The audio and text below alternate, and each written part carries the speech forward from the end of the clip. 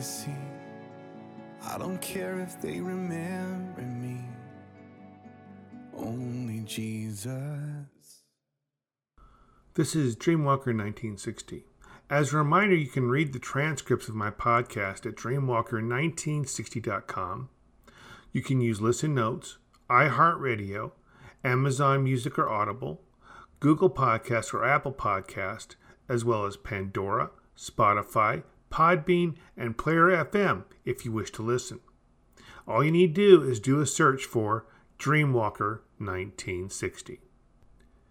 In this time we now live in, a time that is shown to be of the last letter to the churches that the glorified Jesus Christ dictated to John, Revelations chapter 3, verses 14 through 22, for what will become the book of Revelation, we are shown that most in the church would be lukewarm, singing and praising God and His Son, Jesus Christ, yet living more for the world and its luxuries and pleasures than really and truly honoring God.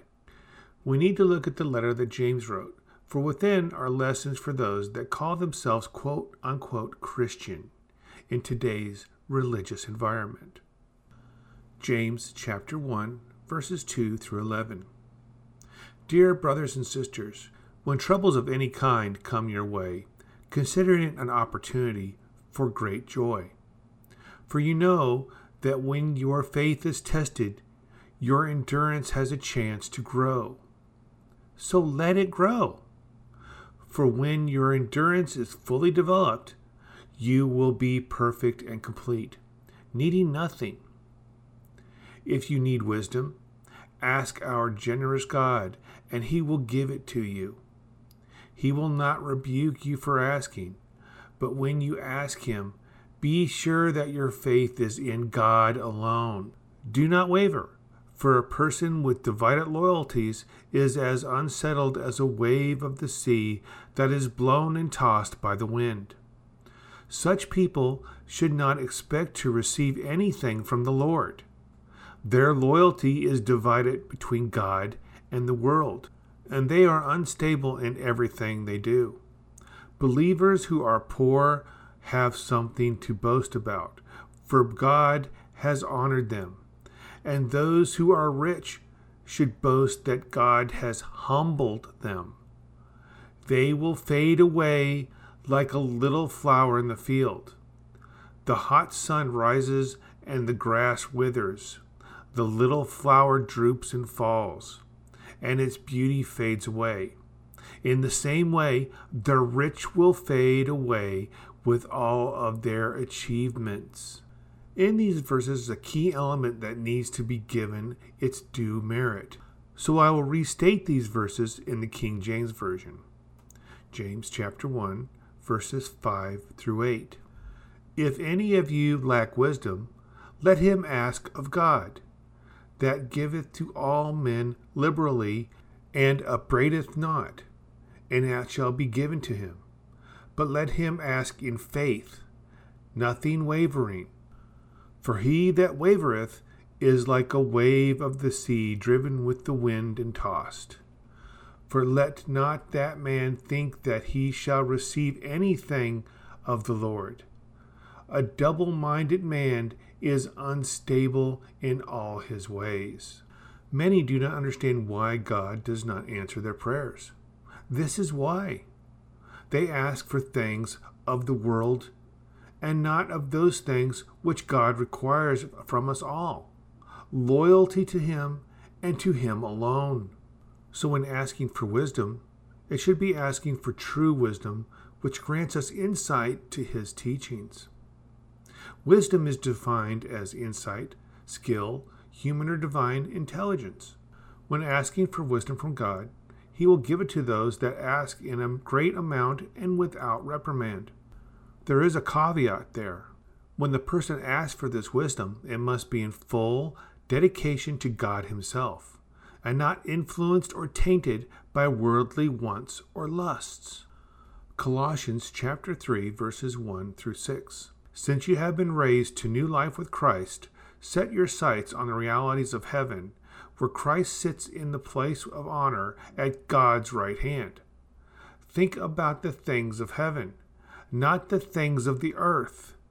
For you died to this life, and your real life is hidden with Christ in God. And when Christ, who is your life, is revealed to the whole world, you will share in all his glory. So put to death the sinful, earthly things lurking within you.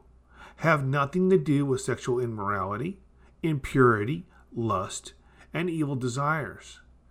Don't be greedy, for a greedy person is an idolater, worshiping the things of this world.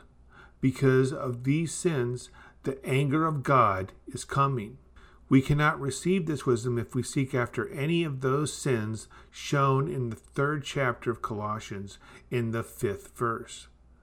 Returning to James, we see one of these sins listed once again, but in a different aspect. James chapter 1, verses 9 through 11. Let the brother of the low degree rejoice in that he is exalted, but the rich in that he is made low, because as the flower of the grass he has passed away. For the sun is no sooner risen with a burning heat, but it withereth the grass, and the flower thereof falleth, and the grace of the fashion of it perisheth. So also shall the rich man fade away in his ways. Greed and having riches can be said to be one and the same. For having riches can be distracting for those that have wealth. It will make them look to the world and thus be distracted from who they should truly be focused upon, God. It is made clear in James that those with money should feel humility, for God actually sees them as less than those that are poor. Most that profess to be quote-unquote Christian in today's worlds, though, seem to be or seek after riches. Why do they seek to be seen as less in God's eyes than those that are poor? Yet that is how many do act and behave that call themselves quote-unquote Christian. This, in essence, verifies that those that profess to be quote-unquote Christian are ignoring the teachings of the Bible and would rather gather worldly treasures rather than heavenly ones. Revelation chapter 3, verse 17 through 19. You say, I am rich. I have everything I want. I don't need a thing. And you don't realize that you are wretched and miserable and poor and blind and naked. So I advise you to buy gold from me, gold that has been purified by fire. Then you will be rich. Also buy white garments from me, so you will not be ashamed by your nakedness, and ointment for your eyes, so that you will be able to see. I correct and discipline everyone I love. So be diligent and turn from your indifference. Let us take a better look at verse 19 in the King James Version on what many in today's world need to do. Revelations 3:19. As many as I love, I rebuke and chasten. Be zealous, therefore, and repent. The glorified Christ states clearly that those that seek riches should reject it and turn wholeheartedly toward God, to repent of their sin of not seeking for treasures in his house instead of their own. Will these words be heard? I have no answer. That is not for me to say. That is for those that finally acknowledge that they are truly lukewarm, and that they, in Christ's eyes, are wretched, miserable, poor, blind, and naked, all due to seeking after wealth, leisure, and comforts here on this earth. James chapter 1, verses 12 through 18. God blesses those who patiently endure testing and temptation. Afterward, they will receive the crown of life that God has promised to those who love him. And remember, when you are being tempted, do not say, God is tempting me. God is never tempting to do wrong, and he never tempts anyone else. Temptation comes from your own desires, which entice us and drags us away. These desires give birth to sinful actions, and when sin is allowed to grow, it gives birth to death. So don't be misled, my brothers and sisters. Whatever is good and perfect is a gift coming down to us from God our Father, who creates all the lights in the heavens. He never changes or casts a shifting shadow. He chooses to give birth to us by giving us His true word, and we, out of all creation, become His prized possessions. Temptation comes from our own desires, which entice us and drag us away. When someone sins, it is their own doing for their own wants and desires. So put to death the sinful earthly things lurking within you. Have nothing to do with sexual immorality, impurity, lust, and evil desires. Don't be greedy, for a greedy person is an idolater worshiping the things of this world. When someone worships the world, they break the commandments given to Moses. Exodus chapter 20, verses 3 through 4. Thou shalt have no other God before me. Thou shalt not make unto thee any graven image or any likeness of anything that is in heaven above, or that is in the earth beneath, or that is in the water under the earth. A house that is bigger than what you need to shelter from the elements is a graven image. A car that costs as much as a small house is a graven image. 1 John chapter 2, verses 15 through 17. Do not love this world, nor the things it offers you. For when you love the world, you do not have the love of the Father in you. For the world offers only a craving for physical pleasure, a craving for everything we see, and pride in our achievements and possessions. These are not from the Father, but are from this world. And this world is fading away, along with everything that people crave. But anyone who does what pleases God will live forever. This is a very clear statement, yet millions ignore it in today's church. Millions that call themselves quote-unquote Christian, seeking after wealth and possessions. They have cravings for everything they see, like expensive cars, clothing. They are actually taught to seek after pride in their achievements, all the while being told they are a good Christian, when, as this verse makes clear, that is the opposite of the truth. Matthew chapter 6, verse 19 through 34. Don't store up treasures here on earth, where moths eat them and rust destroys them, and where thieves break in and steal. Store your treasures in heaven, where moths and rust cannot destroy, and thieves do not break in and steal. Wherever your treasure is, there the desires of your heart will also be. Your eye is like a lamp that provides light for your body. When your eye is healthy, your whole body is filled with light.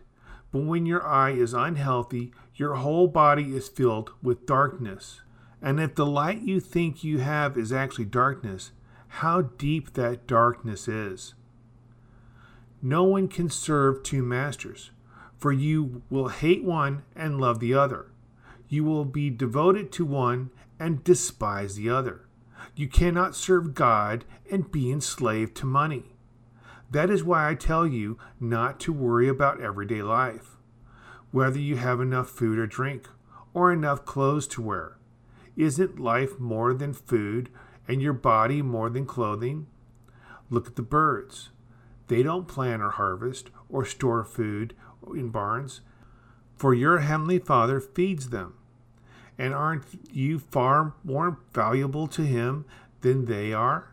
Can all your worries add a single moment to your life? And why worry about your clothing? Look at the lilies of the field and how they grow. They don't work or make their clothing. Yet Solomon, in all his glory, was not dressed as beautiful as they are. And if God cares so wonderfully for wildflowers that are here today and thrown into the fire tomorrow, He will certainly care for you. Why do you have so little faith? So don't worry about these things, saying, what will we eat? What will we drink? What will we wear? These things dominate the thoughts of unbelievers, but your heavenly Father already knows all your needs. Seek the kingdom of God above all else, and live righteously, and He will give you everything you need. So don't worry about tomorrow, for tomorrow will bring its own worries. Today's trouble is enough for today. If someone sees themselves as quote-unquote Christian, then they must be as Christ is. I will end this message with the word of Jesus Christ once again. Luke chapter 14, verses 25 through 33. A large crowd was following Jesus. He turned around and said to them, "If you want to be my disciple, you must by comparison hate everyone else. Your father and your mother, your wife and child, brothers and sisters. Yes, even your own life. Otherwise, you cannot be my disciple. And if you do not carry your own cross and follow me, you cannot be my disciple. But don't begin until you count the cost. For when you begin construction of a building without first calculating the cost to see if there's enough money to finish it, otherwise you might complete only the foundation before running out of money, and then everyone would laugh at you. They would say, 'There's the person who started that building and couldn't afford to finish it.' Or what king would go to war against another king without first sitting down with his counselors to discuss whether his army of 10,000 could defeat the 20,000 soldiers marching against him? And if he can't, he should send a delegation to discuss terms of peace while the enemy is still far away. You cannot become my disciple without giving up everything you own." God bless.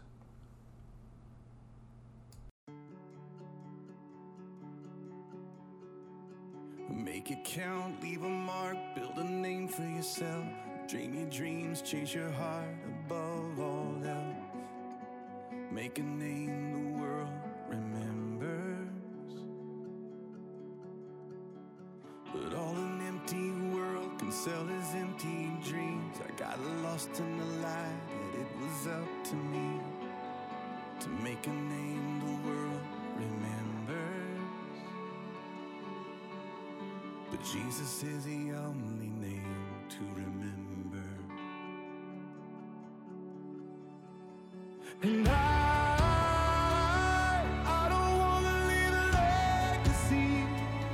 I don't care if they remember me. Only Jesus. And I've only got one life to live. I'll let every second point to Him. Only Jesus. All the kingdoms built, all the trophies won, will crumble into dust when it's said and done. 'Cause all that really matters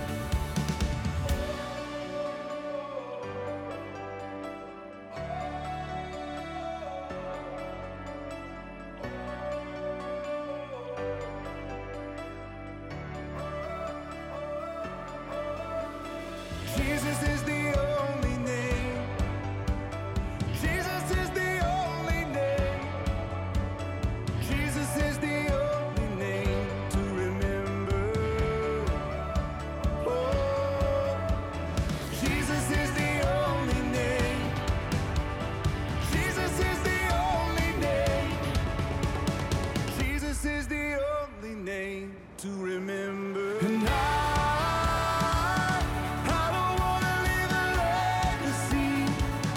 I don't care if they remember me. Only Jesus.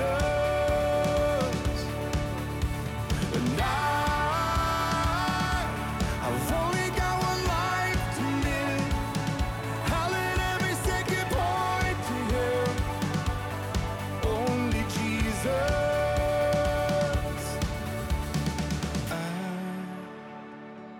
I don't wanna leave a legacy. I don't care if they remember me. Only Jesus.